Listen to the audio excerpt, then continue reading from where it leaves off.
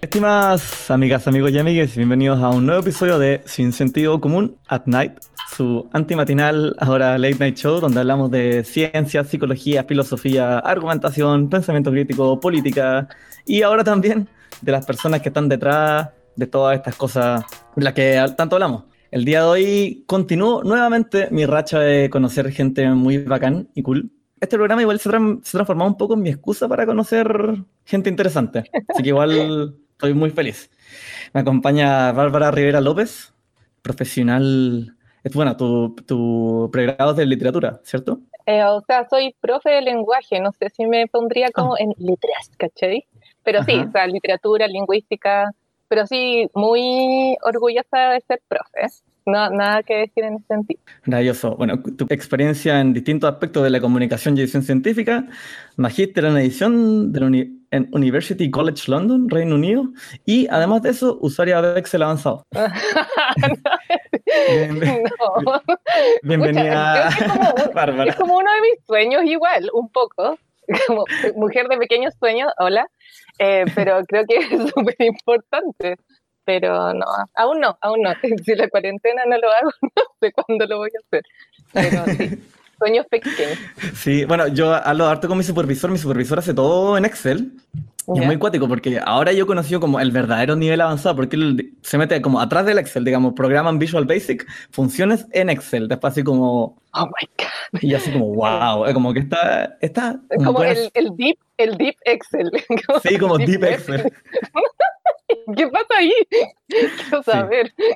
Sí, bueno, pero lo que yo quiero saber ahora es un poco más de ti. ¿Puedes presentarte un poco a nuestros auditores, aparte de esto que dije al principio? Uy, qué difícil. Bueno, quizás como apelando como un poco de historia, ¿te parece? Ujú. No me gusta decir como soy profe porque no somos eso, pero estudié pedagogía en lenguaje en la Católica Valparaíso, o como a algunos les gusta decir de Pontiflight. No, no, mentira. Eh, pero no estudié en Santiago, mi pregrado, eh, lo cual me gusta mucho, haber tenido como esa mirada de región. Y bueno, si bien estoy orgullosa de ser profesora y de la labor docente como profesión, no ejercí Ujú. nunca y me empecé a, o sea, nunca, quizás después te cuente un poco más de eso en el programa, enfatizando ese nunca, y me empecé a dedicar a la edición porque como que en la U y en el colegio era como la que escribía los trabajos. eh, y bueno, y me gustaba mucho como leer, obviamente. Ahí me empecé a dedicar a la edición científica, fui parte de equipos editoriales de las revistas académicas y ahí cuando caché que eso tenía como un súper final como profesionalmente, si es que no me dedicaba a la academia, me fui a estudiar a Londres gracias a la SOA Bachelet y su beca. Ahí estudié un año. Y bueno, luego volví el 2016, a finales de 2016, y ahí he estado como en diferentes cosas, pero siempre relacionado como con producción de ciencia, comunicación científica, trabajando en distintas universidades. Eso, Ujú. pero no sé qué más puedo Y decir de mí. No sé ocupar bien Excel, ujú. perdón, en futuros empleadores. Prometo. No, no lo Me digas. gustan. Dije, no, usuario de Ya, Excel avanzado. por favor, evita ¿Qué? esto, por favor. Me gustan los perritos. Que No me, sé qué más decir. que me gusta, esa mejor presentación. Me Mejor gustan los presentación. perritos. Ojalá más de uno en la casa. Sí, estaría Oye, muy bien. tengo aquí anotado yo también ¿Mm? que hay participado como facilitadora, como dando o apoyando en hartos programas de apoyo a la producción científica en distintas instituciones. ¿Me podéis contar un Eh, poquito cómo es eso? ¿De qué se trata? O sea, se refiere más o menos como a ver, en esta base de entender la investigación como una producción, que puedes estar o no de acuerdo, hay distintas, tú te puedes ubicar en distintas partes, ¿no? Como en la dirección de investigación, desde biblioteca, desde como todas estas orgánicas de las universidades, como desde las direcciones académicas. Entonces ahí la idea, por ejemplo, en uno de las funciones que cumplí, por ejemplo, había un comité de edición. Entonces, en ese comité de edición tú ayudabas a los investigadores facilitabas como el proceso de publicación de las personas. Entonces, como, hoy tengo un artículo, no sé dónde enviarlo, entonces tú le sugerías como, ya, como esta es la decisión que tienes que tomar, o sea, estas son tus opciones, como a qué estás apuntando. Bueno, no sé, tienes que traducir este manuscrito, tienes que ver como el scope de la revista, qué significa, no sé, publicar para ti. Otras veces he tenido que estar así como metiendo como con la persona al lado de la plataforma, como pon clic aquí, como que muy multifuncional. Y a mí me da lo mismo, que al final la idea es como poder ser un apoyo de alguna manera. Entre editora y alfabetizadora digital. ¿No? Ya, bacán, mejor que me gusten los perritos, así que, o no, no Oye, sé. y si tuvierais que explicarle a la gente, por ejemplo, yo voy a tener que explicar a mi mamá después en qué consiste el trabajo de edición. ¿Cómo se lo explicaría a las personas? ¿Qué es lo que hace un editor? O sea, es que mi rol en la edición tiene que ver con un ecosistema más grande quizás de la Ajá, publicación científica.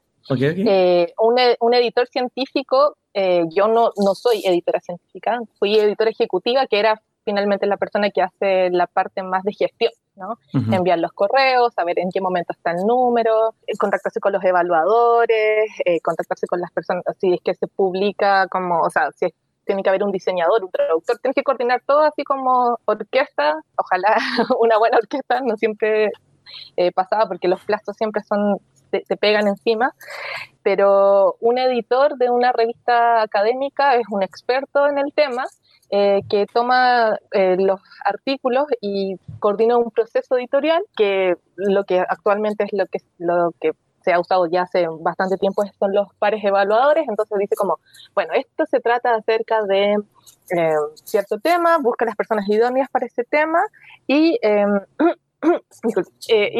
las personas idóneas van a decir algo sobre ese artículo y ahí se decide si se publica o no. El proceso de publicación científica es así como 101, explicado. Pero claro, y entre las revistas más prestigiosas le llegan más artículos, entonces se necesita un equipo multidisciplinar, que es como un poco lo que se está hablando en el grupo de los editores ahora acá en Chile, porque ahora muchas de las revistas chilenas están en las universidades, entonces no hay mucho, la persona que llega a ser editora como que lo va aprendiendo en el camino, entonces la idea es poder hacer esto un poquito más profesional y sobre todo en un contexto de que cambia mucho, ¿no? Como las prácticas también de investigación cambian mucho, entonces si es que está como, obviamente existe esto de publish or perish, que es como publicar, publicar, publicar, entonces esto produce vicios que también se trasladan a la edición, entonces hay que estar muy atento a lo que está pasando en el mundo de la investigación, porque la publicación también es una parte de investigar.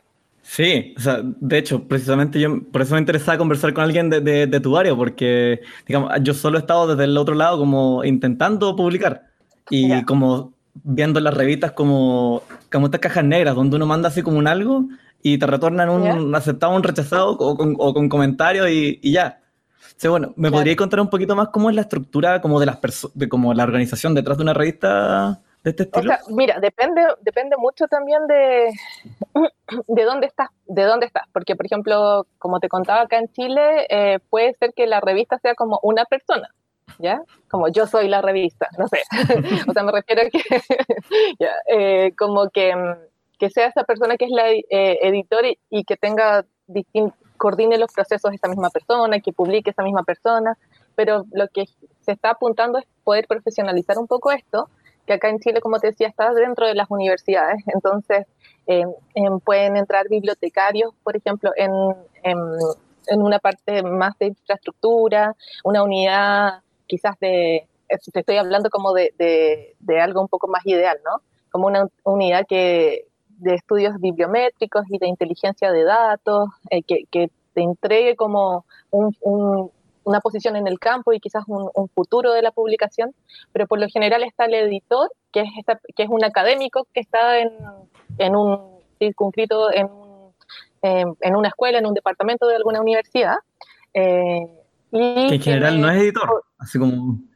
es que claro, como porque la edición es una profesión, ¿ya? No es Ujú. como un grado académico. De hecho, ahí como lo que yo estudié era bastante...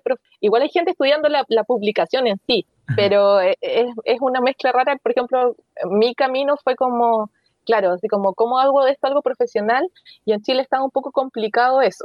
Entonces, también como por eso quise estudiar en otro espacio. Y claro, pues estaba como el editor, a veces tiene coeditores, porque sí, es difícil poder coordinar eso, y a veces hay revistas que tienen como áreas especializadas. Entonces, si es una revista de geografía, puede tener unas áreas más pequeñas, ¿no?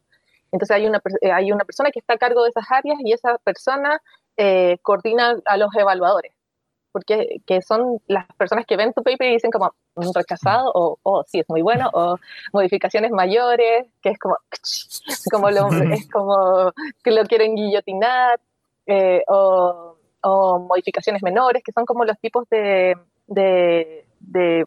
¿cómo se llama? Como resultados que te pueden dar del proceso de evaluación.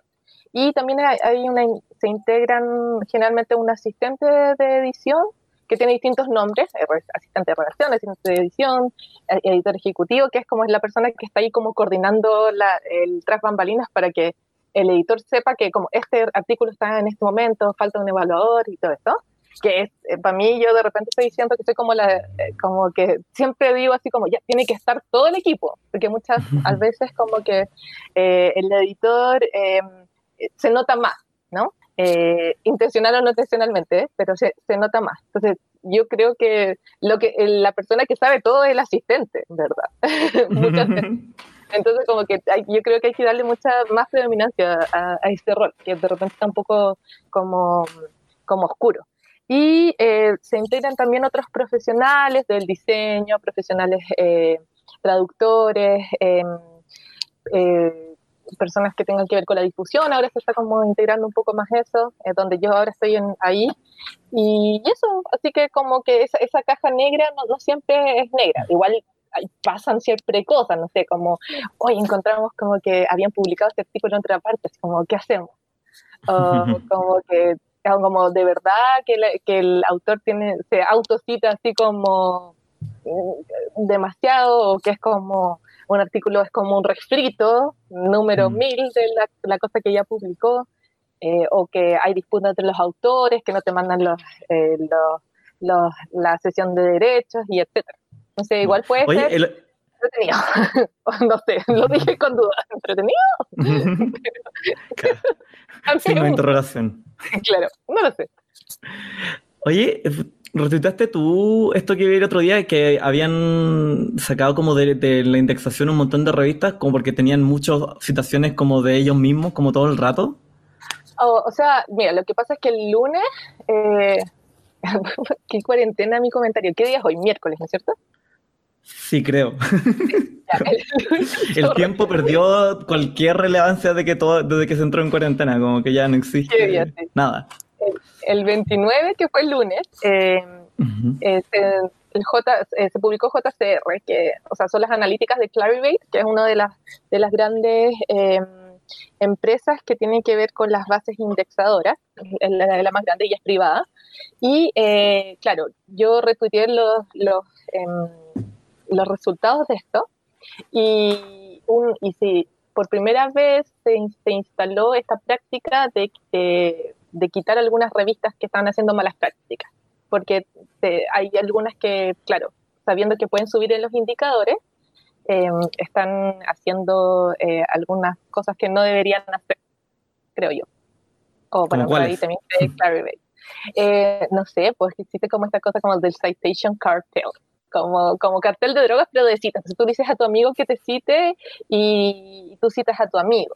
O lo de las autocitas, o de, por ejemplo, bueno, es que también esto de estas bases de datos que se hacen llamar internacionales, pero en verdad no lo son, porque en verdad son internacionales en inglés, y internacionales en Estados Unidos, Canadá, y la Unión Europea, y sería, y Reino Unido, que está como, se hace pensar como algo distinto de la Unión Europea. Y bueno, es como que se producen muchos vicios. Entonces eso es como algo que cuando estáis dentro te presenta problemas, pero de fuera es como que lo puede hacer un poquito más entretenido, pero sí son muchas conductas que están como bastante alejados de lo que a mí, no sé, quizás románticamente me parece que es una revista, ¿no? Que es un lugar donde tú puedes ir a conversar sobre lo que te gusta. Si al final, yo creo que nadie estudió para hacer papers, 50 papers. Así como este es mi sueño de doctorado, me encantaría escribir muchos papers y que me los rechazaran todos. No, o me los aceptaran todos, sino que para mí es como una forma más profesional, como la revista una forma más profesional o como más institucionalizada de una conversación que tendría con un amigo quizás, como, oye, mira, como te quiero mostrar esto, o un amigo de tu área, te quiero mostrar esto, como, ¿qué te parece? Y el amigo más enojado, menos enojado contigo te va a hacer como que algún tipo de, ¿cómo se llama?, de observación, y esto está ya como institucionalizado de cierta manera nomás. Pero claro, es como un centro de pensamiento. Es como la versión extrema de cuando te ponías a buscar en Wikipedia esa weá por la que estáis discutiendo como en el carrete, así como donde ya te habías peleado con tus amigos. Así que, mira, aquí está. ¿Haces eso? No, no. Me han contado. Me han contado. Un Arturo me contó. Claro, No un soy yo. amigo. Uno que está en Chile ahora. Ah, ya. Lo dejé atrás. Intento dejarlo atrás. Claro. Qué bien, me gusta. Pero bueno, como que claro, eso es lo que, o sea, de una manera muy romántica, pero claro, el romanticismo se acabó con las evaluaciones, con, Claro. perdón, sentí tu corazón desde acá Casi. quebrarse. Perdón, no quería como destruir todos tus sueños. Pero claro, lo que hace es un sistema un poquito que puede llegar a ser macabro en cierto momento, es que para evaluarte a ti como para entrar para asignarte fondos, para subir en tu carrera académica, dime como dónde publicas y te diré si es que vaya a tener pega, básicamente. O si vas a tener una beca o si vas a tener plata. Entonces, eso es lo que se está tratando de luchar, pero como es que en verdad esta cuestión es una maraña gigante, porque las revistas son solo una demostración de todo este como capitalismo académico y ese management de la ciencia, ¿no?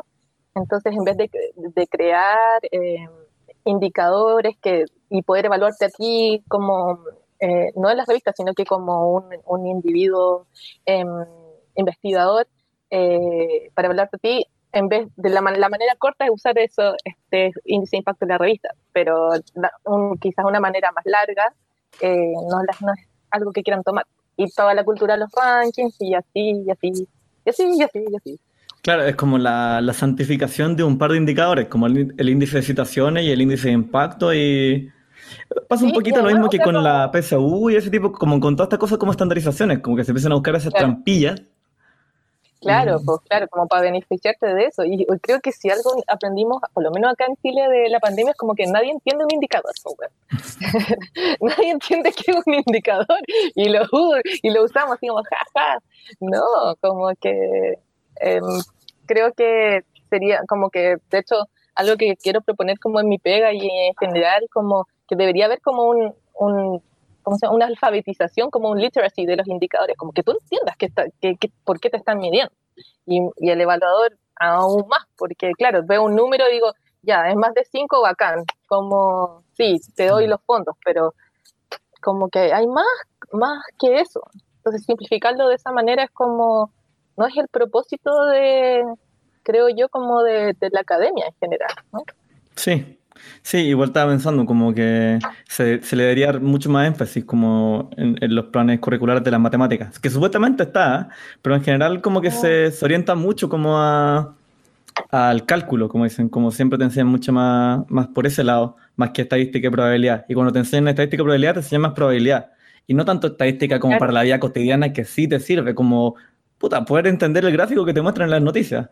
O saber por lo menos claro, que el gráfico está hecho pésimo, como un montón claro, de como los gráficos que hemos chicos visto. de cine, perdón, pero sí, Claro. como estos gráficos. Claro. Entonces, eso es lo que ocurre acá en Chile y en el mundo, no solo en Chile. Pero lo que a mí me parece de repente como un poquito más, no quiero decir triste, pero como paradójico, podríamos decir, de Ujú. acá de Chile es como que, claro, está se quiere ser como desesperadamente parte como de la élite, y es como amigo, así como amigo, amiga, como que somos latinoamericanos, ¿por qué no nos centramos en eso? nunca vayas a ser como gringo, como, o no vas a tener, no vas a tener las capacidades editoriales como, o sea, no editoriales, de pensamiento sí, obvio, pero los equipos editoriales, como, no sé, creo que Ujú. a mí también me falta procesarlo como una idea, pero creo que hay como estas ganas de ser de la fiesta VIP, que son estas bases de datos, por lo menos yo lo puedo hablar en el término de las revistas, y creo que se está dejando de lado como el valor de pensar desde Latinoamérica. Por, Sí. y como que eso lo tiene, como que descolonicémonos un poco, por lo menos ahí en la producción de pensamiento, pero creo que lamentablemente veo que la tendencia se va como para otro lado. Sí, esto que me dice me hiciste recordar de la canción de los prisioneros, Independencia Cultural, que en una parte tiene una frase que dice, jugando juegos de otros nunca vamos a campeonar, nunca vamos a ganar el campeonato. Claro, y de repente ni siquiera es como de sobre ganar, y No, también pero yo creo que eso está como un poquito como, ¿para qué? Sino que es como conversar de lo que nos interesa, porque finalmente eh, lo que termina pasando es como estas ganas de querer publicar en estas revistas como American Journal of, no sé, como Excel, ¿ya? Así como que, pero claro, como que los editores dicen como, bueno, pero tu problema no es suficientemente americano, y es como, sí, porque estoy estudiando la población de Chile. No, pues que lo tienes que hacer más internacional. Como, bueno, entonces internacional es como tú quieres, como tú defines internacional, ¿no es cierto? Ya. Y así empiezan a algunos autores, algunos investigadores a cambiar sus líneas, porque si los evalúan por si publican en el American Journal of X, y no te van a aceptar ahí porque tu tema es demasiado local, empiezas como a hacer como un epistemicidio, ¿cachai? Como que empezáis a matar como las ideas de otros espacios por una forma de pensamiento que es del que tiene más voz nomás, y tiene más poder. Entonces creo que, y si piensas como esa idea que no se publicó, no va a aparecer en otra parte. Ese es el valor de la publicación, es ponerlo en discusión, ponerlo a la luz, sobre todo ahora que con Internet es mucho más fácil. sí. Ah, Oye, como que estoy impactado igual, me gusta mucho este tema. Quisiera ya. continuar mucho rato, pero quiero volver Ya, a chuta. la idea original del programa, que es también hablar de tu historia y tu camino, de cómo llegaste a estos temas que tanto se nota que te apasionan. Ah, Em, se nota. así que, Eh, pero, así que, como, ¿en qué momento? ¿Dónde nos ponemos? claro, sí, pues, si tomo no, siempre lo repito, lo voy a repetir de nuevo, que desde aquí un auditor nos Ya. preguntó.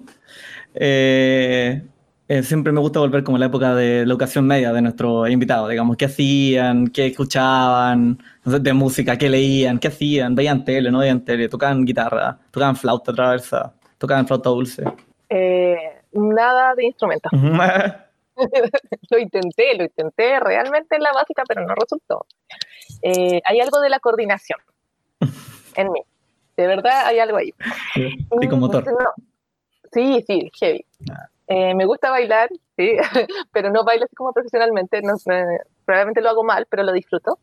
Pero en la media, a ver, yo iba en un colegio de monjas, cuico, y Guau. como que, fuchis, como que, o Mm. sea, me ves, como que no encajaba nada en el fenotipo como de rubia, ojos azules con plata y cosas así. Entonces, claro, como que no sé si en el colegio me sentía tan feliz, debo decir, como que no, eran como otros cánones de importancia, entonces como que lo importante era como que si pololeaba con un cierto chiquillo, y como que a mí no me podía interesar menos ese sistema como de valores. Entonces tenía a mis amigos del barrio, y con ellos sí, pues ahí era como, me hallaba un poquito más. Y nada, como que me gustaba salir a bailar a Valpo, escondida de mi mamá, perdón, mami, ahora lo sabes. Si estaba escuchando eso, me mentí un poquito. Un Y poquito. un poquito, Esa es otra no, mentira. claro. Y como que carné prestado, ¿cachai? Así como, sí, tengo 18 años. Yo estoy segura que el portero sabía que no tenía 18 años, pero igual me dejaba pasar. Ya, en ese sentido común no apoyamos esa rebeldía. Ay, ya, sí, no, sí, sí, sí, sí, lo entiendo, es responsabilidad mía esta, Claro, esta declaración, claro, no beban si son menores de edad, protéjanse. no fumen, Educación sexual, usen protección, ¿no? claro, claro. Y bueno, salíamos como eso, como a bailar y ahí como que era un poco más como mi onda, pero claro, en el colegio no me hallaba mucho. Pero sí era, y creo ser hasta ahora ñoña, entonces me iba bien, me gustaba leer harto, eh, ver pelis. Como que siento que ahora en cuarentena he recordado como la persona que era en ese momento y como que me gustaba mucho el cine. De hecho, en un momento pensé en estudiarlo, pero me gustaba más como la crítica, no la creación. Y claro, como que ahí siento que me refugiaba un poco como en como en este, no hallarme como en las personas, entonces como que era leer y sentía como muchas ganas de saber mucho, entonces era como, no sé, como que tenía un libro de estética del cine que no entendía ni una cuestión, ¿cachai? O como que veía las pelis y no las entendía, pero como que las quería ver igual porque era como un hambre, como media angustiante de repente, porque era como, tengo que saber todo lo de la, no sé, Nouvelle Vogue como francesa, y era como, que no entiendo como la peli, como que iba igual a verla, y como la cabra más chica como dentro de un grupo de puros tipos como mucho más intelectuales que entendían la weá, ¿cachai? No sé, pues veía una película de Buñuel y era así como, no entendía nada, o veía una película de ay, ¿cómo se llama? Bergman, como séptimo sello, y era como que tenía que, no entendía, pero como que igual me interesaba más que eh, juntarme con el colegio de hombres católicos de la ciudad, ¿cachai? Así que como que creo que más o menos eso era, bien, bien como para todos lados, que creo que refleja un poco lo que hice después. Sí, bueno, yo creo que con esas películas complicadas la gente hace como que la entiende nomás. ¿No es cierto? ¿No es cierto? Y como que después vaya a internet y como que alguien dijo algo que le parecía como coherente y dale, bacán, me quedo con esa lectura, gracias. Pero Sí, no, sí, yo por eso confío más en la gente que hace estos como video ensayos sobre las películas de Marvel, porque esas son un poquito más digeribles. Te creo que hagáis un ensayo de, o sea, hacer un ensayo de una película, Buñuel, tiene que ser una tesis como de doctorado. claro, claro. Sí, no, como que no, era difícil. Sí, bueno, ¿y siempre pensaste en estudiar una carrera profesional o cómo llegaste a Sí, eso? mira, como en mi familia es bastante variada, pero por el lado de mi papá soy tercera generación de ir a la U. Eh, y por el lado de mi mamá, segunda. Mi mamá estudió estadística, no heredé nada de eso, nada, nada, no sé. Como que casi mamá por ADN, como porque como que como que no, mi hermano sí estudió ingeniería civil, se llevó todo, todo, todo. ¿Okay? Y claro, como que de hecho, incluso cuando yo llegué a la U, recién como que puede sonar súper como inocente, incluso o ignorante de otras realidades, pero claro, yo en este colegio que era cuico, súper segregado, entonces como que no, habían otras cosas como que yo no cachaba, como siempre pensar que había que ir a la U, como que no había otra posibilidad, pues. Y yo sé que eso es un privilegio, pero tampoco lo entendía como privilegio en ese momento. Y claro, como súper ñoña, como que yo siempre hacía como pruebas de PSU, así como en mi tiempo libre. Cachapo. Sí, sí. Debería saber Excel gracias a esto. ¿Y qué cómo se hace esto? Ya, qué vergüenza. Me voy a poner como en mi bio de Twitter. Hacía ensayos PSU en mi Claro. tiempo libre. No, mejor no. Pero lo hacía. Se me había olvidado esto. Wow. Bueno, esto. Entonces, claro, como con estas ganas de ir a la U y, bueno, estudié un semestre en la Chile, periodismo, como con estas ganas de ser, ¿cómo se llama? Crítica de cine. Esa era la idea. Y bueno, creo que un poco más era como una cuestión como con el ego, como, como que para mí, como era ir a la Chile y eh, como que lo asociaba claramente y entendiblemente en ese momento, 17 años, ¿cachai? Claro, ser muy no sé, inteligente, ¿cachai? Y claro, la gente que conocía ahí era muy inteligente y se había leído así como todos los libros de Nietzsche y yo así como, oh, vi esta película que no entendí, ¿cachai? Y no me leí ningún libro de Nietzsche, ¿cachai? Y bueno, ahí como que tampoco me adapté mucho en Santiago, era caro, ¿cachai? Pagar la U.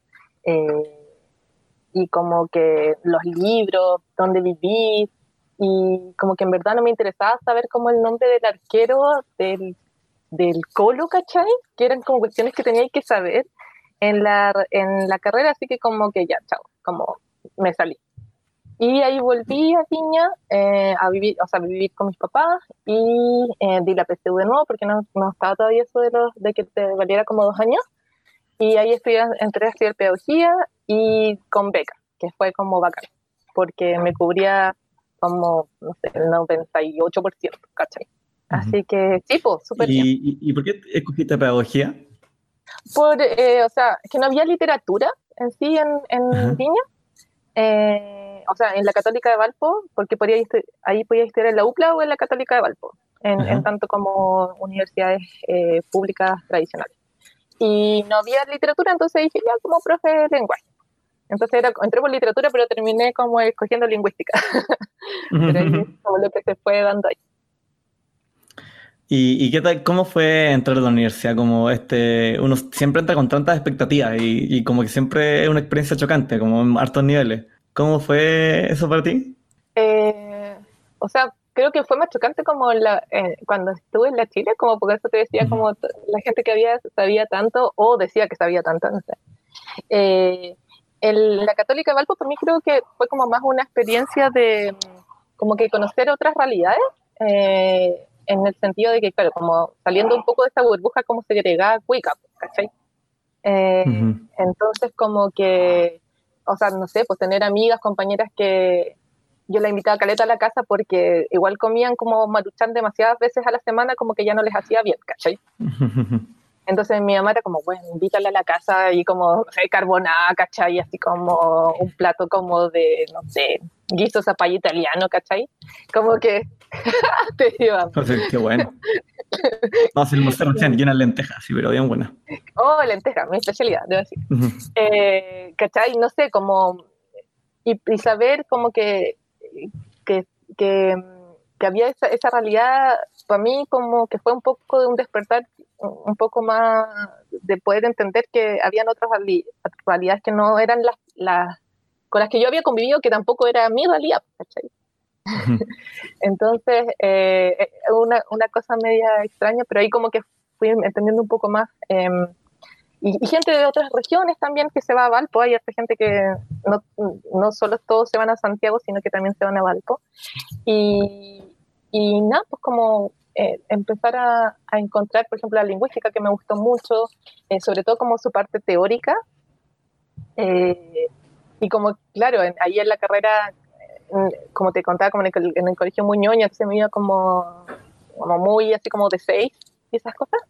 Y claro, como que aquí es como un 4 un rojo. Nunca me hice como un rojo, ¿cachai? Y era como, no, y como que casi, como que claro, mucho me construía desde las notas, pues. Entonces como que llegar a eso, o no entender, pues, ¿cachai? No entender lo abstracto que era la lingüística, ¿cachai? Y como Ujú. que, Ah, o la literatura y como la teoría literaria, y es como, chucha, no entiendo, es como eh, la abstracción a ese nivel, ¿cachai? Y eso fue súper interesante y desafiante y nada, y chocante y toda la cuestión. oye, ¿algún ramo en particular que te haya costado más? Ah, sí, teoría del lenguaje, Romualdo. Ah, te recuerdo. Damn you. No, no, era bacán. Es que, cacha que, bueno, Ah, por favor, deja contarte, porque nunca lo he visto de nuevo, pero me encantó. Era un profe que era teoría del lenguaje, entonces te explicaba como las escuelas como más típicas de lingüística históricamente, ya, que son 3 o 4. Y tenía un power que era como de 200 láminas y llegaba y todo así como nada, pues, era en segundo año, ponte tú, quizás como el primer semestre, del tercer semestre de la U. Y tú como ya, así como mi primer ramo, así como más teórico, así como fuertemente teórico, y ya llegaba y así como, ya. Y era como que no te dejaba escribir, po. ok. Y tú así como, y es como, no puede escribir. De hecho, le voy a enviar el podcast después, sería muy divertido que lo escucharas esta parte. Pero como que no te dejaba escribir y nos decía como, quiero que entiendan.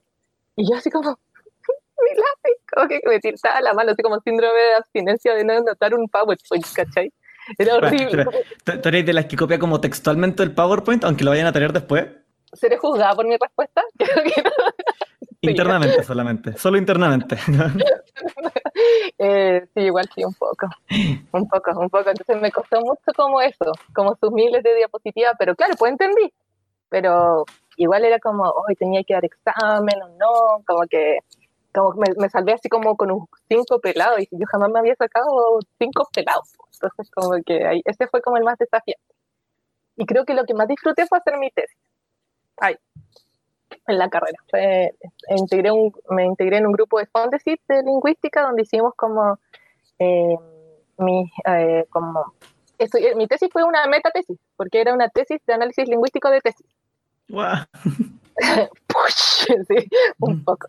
Entonces, como que, y el grupo de investigación, con los que lo pasamos tan bien, era muy divertido, porque eh, era un profe que era como el guía del grupo, y no sé por qué le gustaba contratar a mucha gente, y éramos como una pequeña comunidad, así como 8 o 10 ayudantes, y de doctorado, de magíster, y de licenciatura, y lo pasábamos muy bien, así como analizando tesis. Y como esa oportunidad que tuve como de estudiar algo que me gustara específicamente, fue como súper enriquecedora, porque como que me di, pues como que creo que en la educación poco te permite como tú escoger algo, ¿cachai? Como que siempre te presentan, así como tienes que estudiar esto es importante. Quizás podéis explayarte un poco más en lo que opinas al respecto, pero no como tú desde cero, como formar un cuento.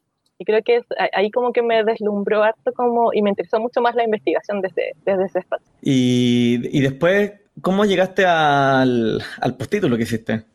El postítulo, bueno, como te contaba en un principio, que como que me definí muy desde lo que hago. No sé si me gusta tanto eso. Em, bueno, como en esto, es que como ya, pues, tú estudias como pedagogía del lenguaje, pues, ¿no? Ser profe. Y para eso tienes que hacer prácticas, que no son como prácticas de la gente que le pagan las prácticas, sino que son prácticas de la gente que no le pagan las prácticas, como los abogados, por ejemplo, donde ni siquiera te dan una asignación de comida, como que lleváis tu pote y a veces tenés que pagar las fotocopias, como ese nivel. ¿Okay? Y la última, en la práctica final, son 3. La última se hace mientras estás haciendo menos ramos, pero ramos igual, y te haces cargo de un curso en un colegio. Entonces, por ejemplo, te dan primero medio y primer semestre. Y tienes tu profe guía, que es el profe que hace el primero y medio en ese colegio, más un profe como que está, no me acuerdo, como el coordinador de práctica, no me acuerdo bien cómo se llama, que es el que está en la U, y la idea es como que tú aprendas de ellos todos y bla, bla. Y hice la práctica en un colegio muy lindo y hippie en Valpo, en Cerro Concepción. No, es que de verdad, se llama Mar Abierto. Y en el Mar Abierto los chiquillos iban con ropa de calle, no eran tantos alumnos por sala. El día en que yo llegué, que fue en marzo, la directora del colegio los felicita por haberse ido a paro a los alumnos. Los felicita, porque como que se fueron a paro, se tomaron el colegio, pero habían terminado el semestre. Entonces, como en enero, ponte tú, o hasta a muy finales de diciembre. O sea, como que el discurso inicial de año era como la directora felicitando a los alumnos por tomarse el colegio. O sea, ¿qué onda? Y muy distinto. Me acuerdo que habían protestas en Valpo por la educación, y bajaba todo el colegio del cerro, porque estaba en un cerro, en familia, así como que los papás iban a buscar a los niños chiquititos que se disfrazaban y se iban se iban a la protesta. O sea, otra forma de entender la educación. Y yo tenía una libertad absoluta. Y no me gustó. Y dijo, si no me gusta aquí hacer clases, como que voy a odiar todo lo demás. Y desde ahí, claro, pues no ejercí. Y me empecé a meter como qué otra cosa. Sí, me gusta la lingüística, sí, me gusta la edición. Y empecé a trabajar en revistas académicas como gratis. Anda, como que no hacía casi Como nada. siempre parte uno, Como como siempre. lamentablemente. Sí, entonces tenía como una pega trabajando enseñando español a gringos, que me daba un poco de plata, esto lo hacía gratis, después como que algunos trabajos de edición, y así como que me sustentaba, y gracias a mi papá, obvio, hasta ahí, su apoyo, así como, te damos comida, un lugar donde vivir, ¿cachai? pero claro, pues no ganaba nada de plata, pero era como la forma en que encontré como de meterme en esto, que era un poquito esquivo, porque en un principio era como, oye, me interesa esto, pero como que no sé dónde está una revista, como no sé qué significa un editor, no sabía nada de lo que era. Entonces ahí fue como divertido como empezar a meterse y como muy del Minion, y después como que, claro, como que empecé a hacer como esta práctica, después tenían un poco más de plata y me empezaron a pagar, y después como, ya sabemos que te interesa, entonces como que me empezaron como a ascender, hasta que caché que llegaba como a un tope. Entonces, y en ese tope era como, ya, ¿qué puedo hacer? ¿Cachai? ¿Qué puedo hacer? Quiero profesionalizarme, pero en Chile no lo puedo hacer. Entonces ahí como que decidí estudiar este máster en Londres, que es uno de los centros de edición del mundo, pues en Londres y en Nueva York. Ujú. Y nada, pues me fui para allá nunca habiendo ido a Europa, pues. Nunca habiendo conocido Londres, nada, pues. Y no conocía a nadie. A nadie.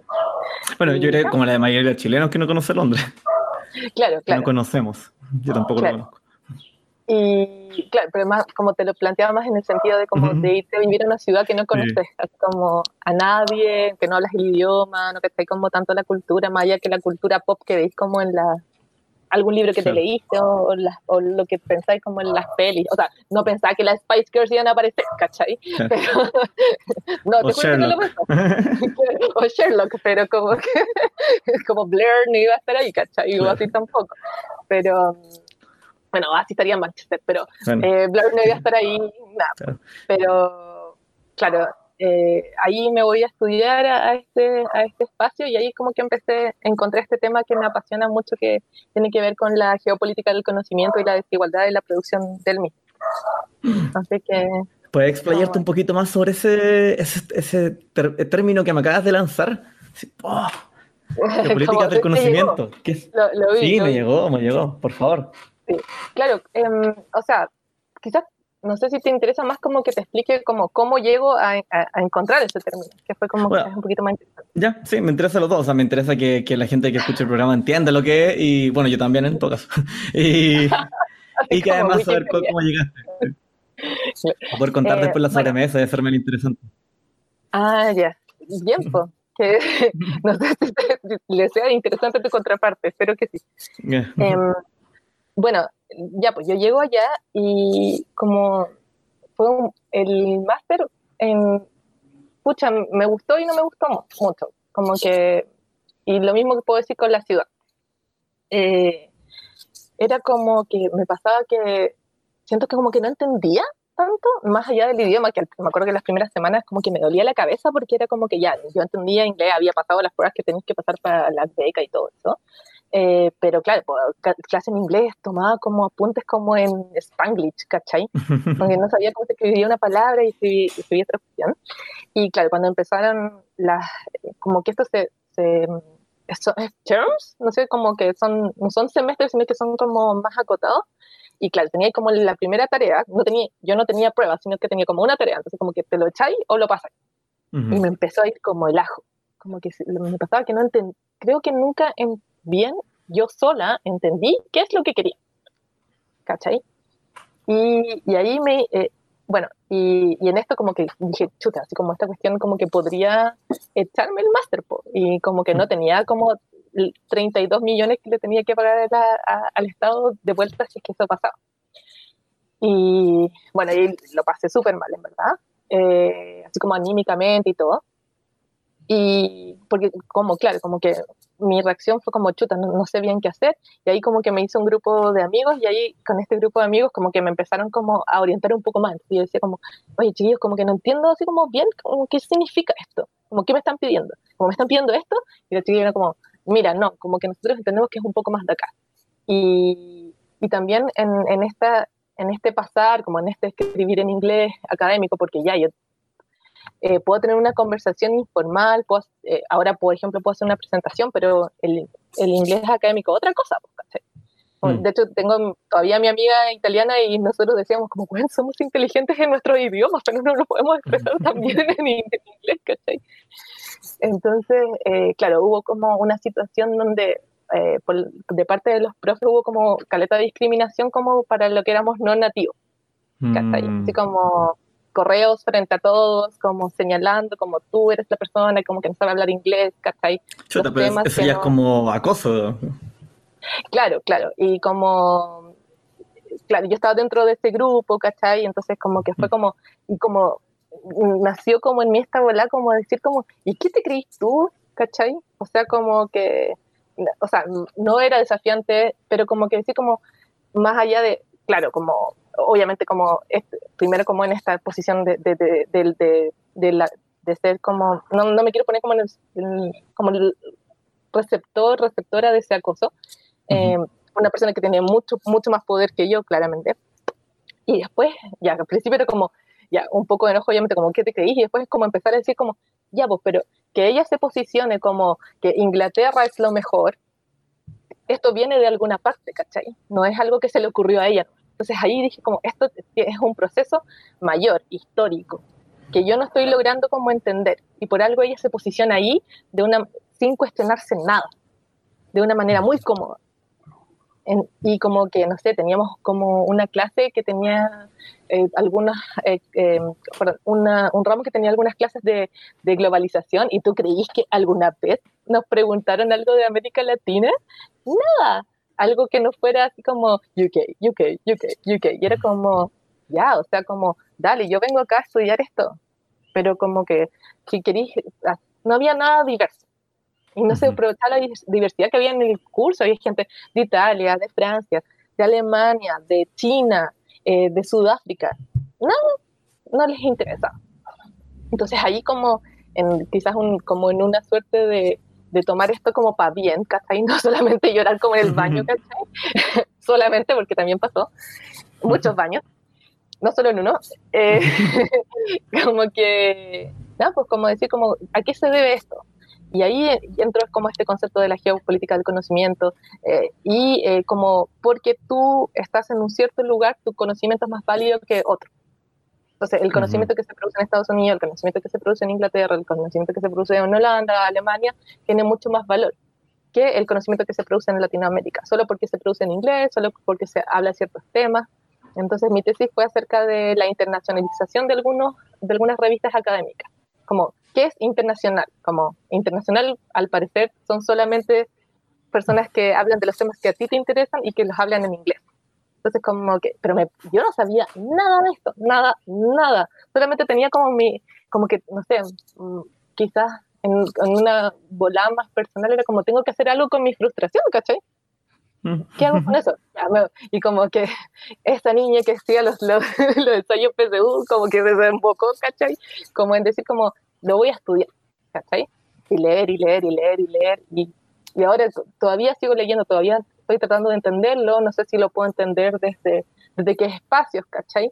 Pero creo que la publicación académica es un resultado de estos procesos históricos donde todavía hay colonizadores ¿cachai? Y tiene que ver con algo epistémico, de la misma publicación, del uso del inglés, y si todo esto le metís un negocio, que es el negocio de las editoriales, más desigualdad se va a crear. Y eso es el tema que me gusta mucho, me apasiona, y, y es lo que pretendo, o sea, estoy estudiando todavía de manera, no en un programa, pero ojalá que en algún día sí se transforme en un programa de estudio. Oye, qué bacán. Me estaba acordando recién que te veía también en Twitter hablar de Open Access, que es algo que se Claro, escucha claro. mucho últimamente. ¿Podrías contarnos un poquito de qué se trata esto del Open Access o acceso abierto?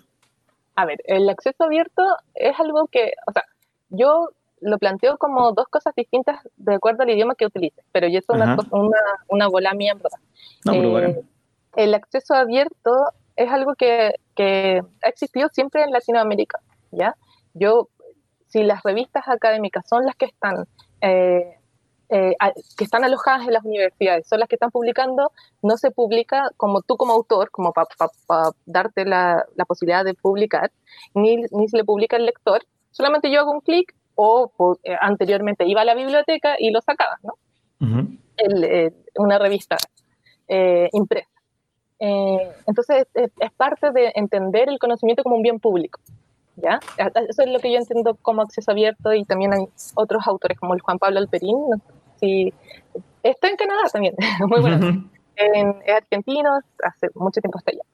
Y claro, y eso como acceso abierto, como una idea que está incorporada ya en el quehacer del investigador, del académico, de la universidad.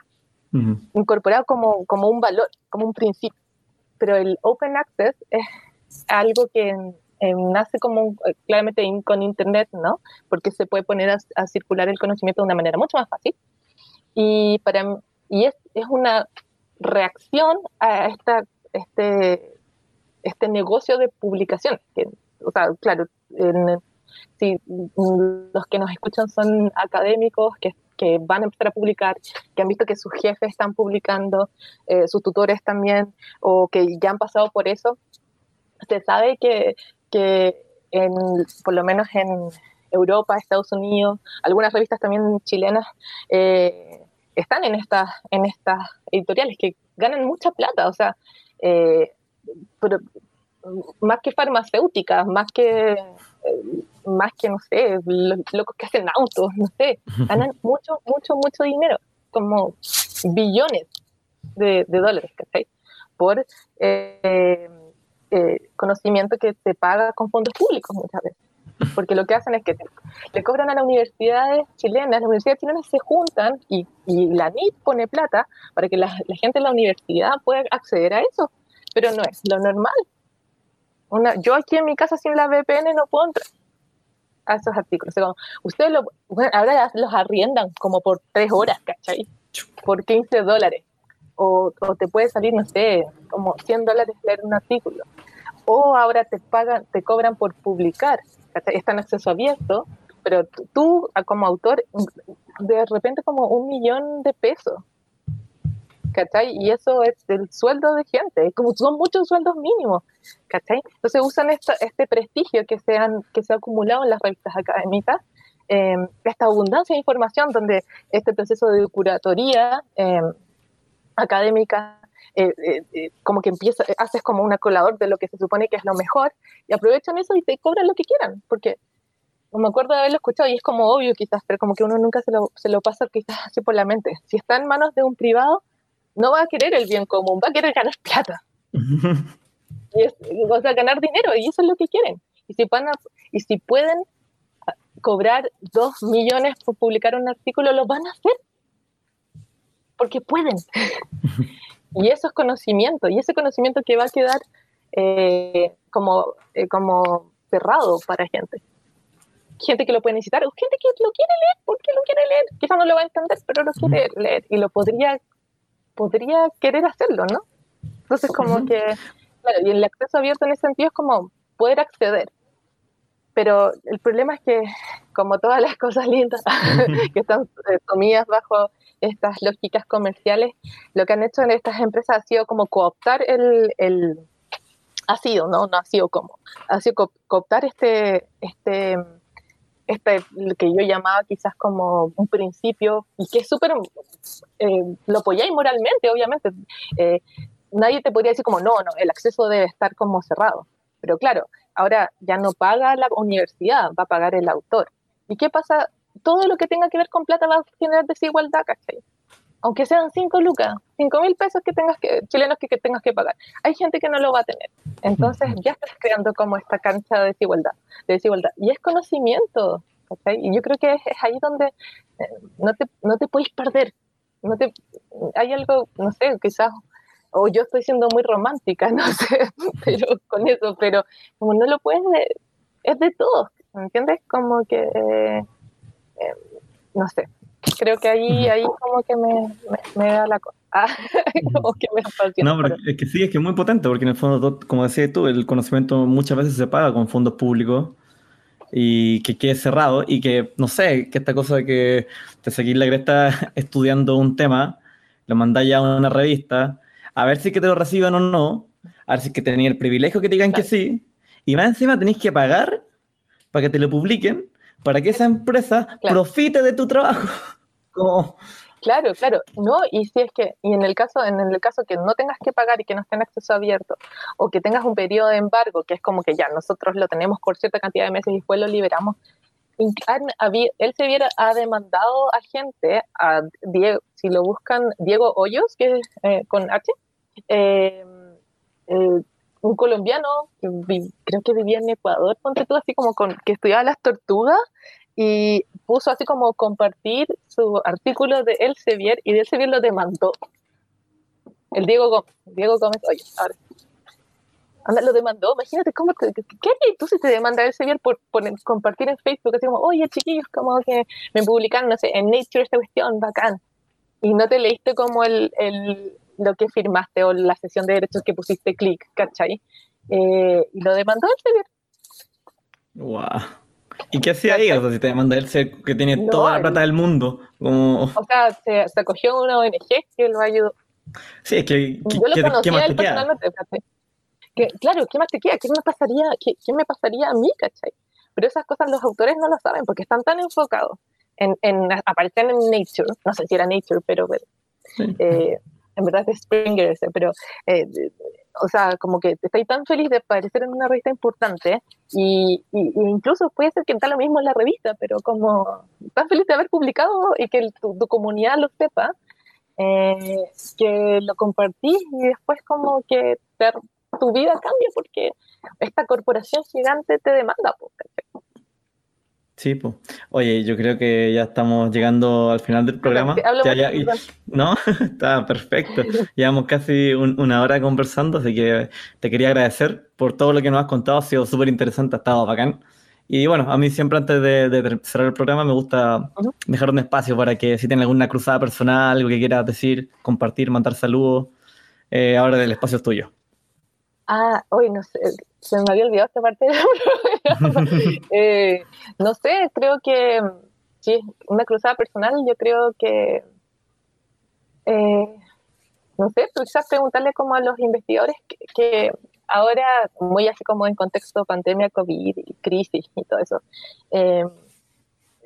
claro, como que animarse a pensar la universidad, animarse a pensar su investigación, animarse a pensar la publicación desde otros espacios, y como que quizás en un cierto momento como salir de esta máquina de producir y decir como qué es lo que me importa más y dónde quiero hacer mi conocimiento público o no, y como empezar a instruirse de esto en el sentido de como que hay una cruzada que está haciendo gente con respecto al acceso abierto, a la ciencia abierta y a mantener a todo esto de la publicación dentro de la academia y no entregársela a estas editoriales académicas que finalmente como que lo que hacen es profitar y no le importa quieres plata, eres un número.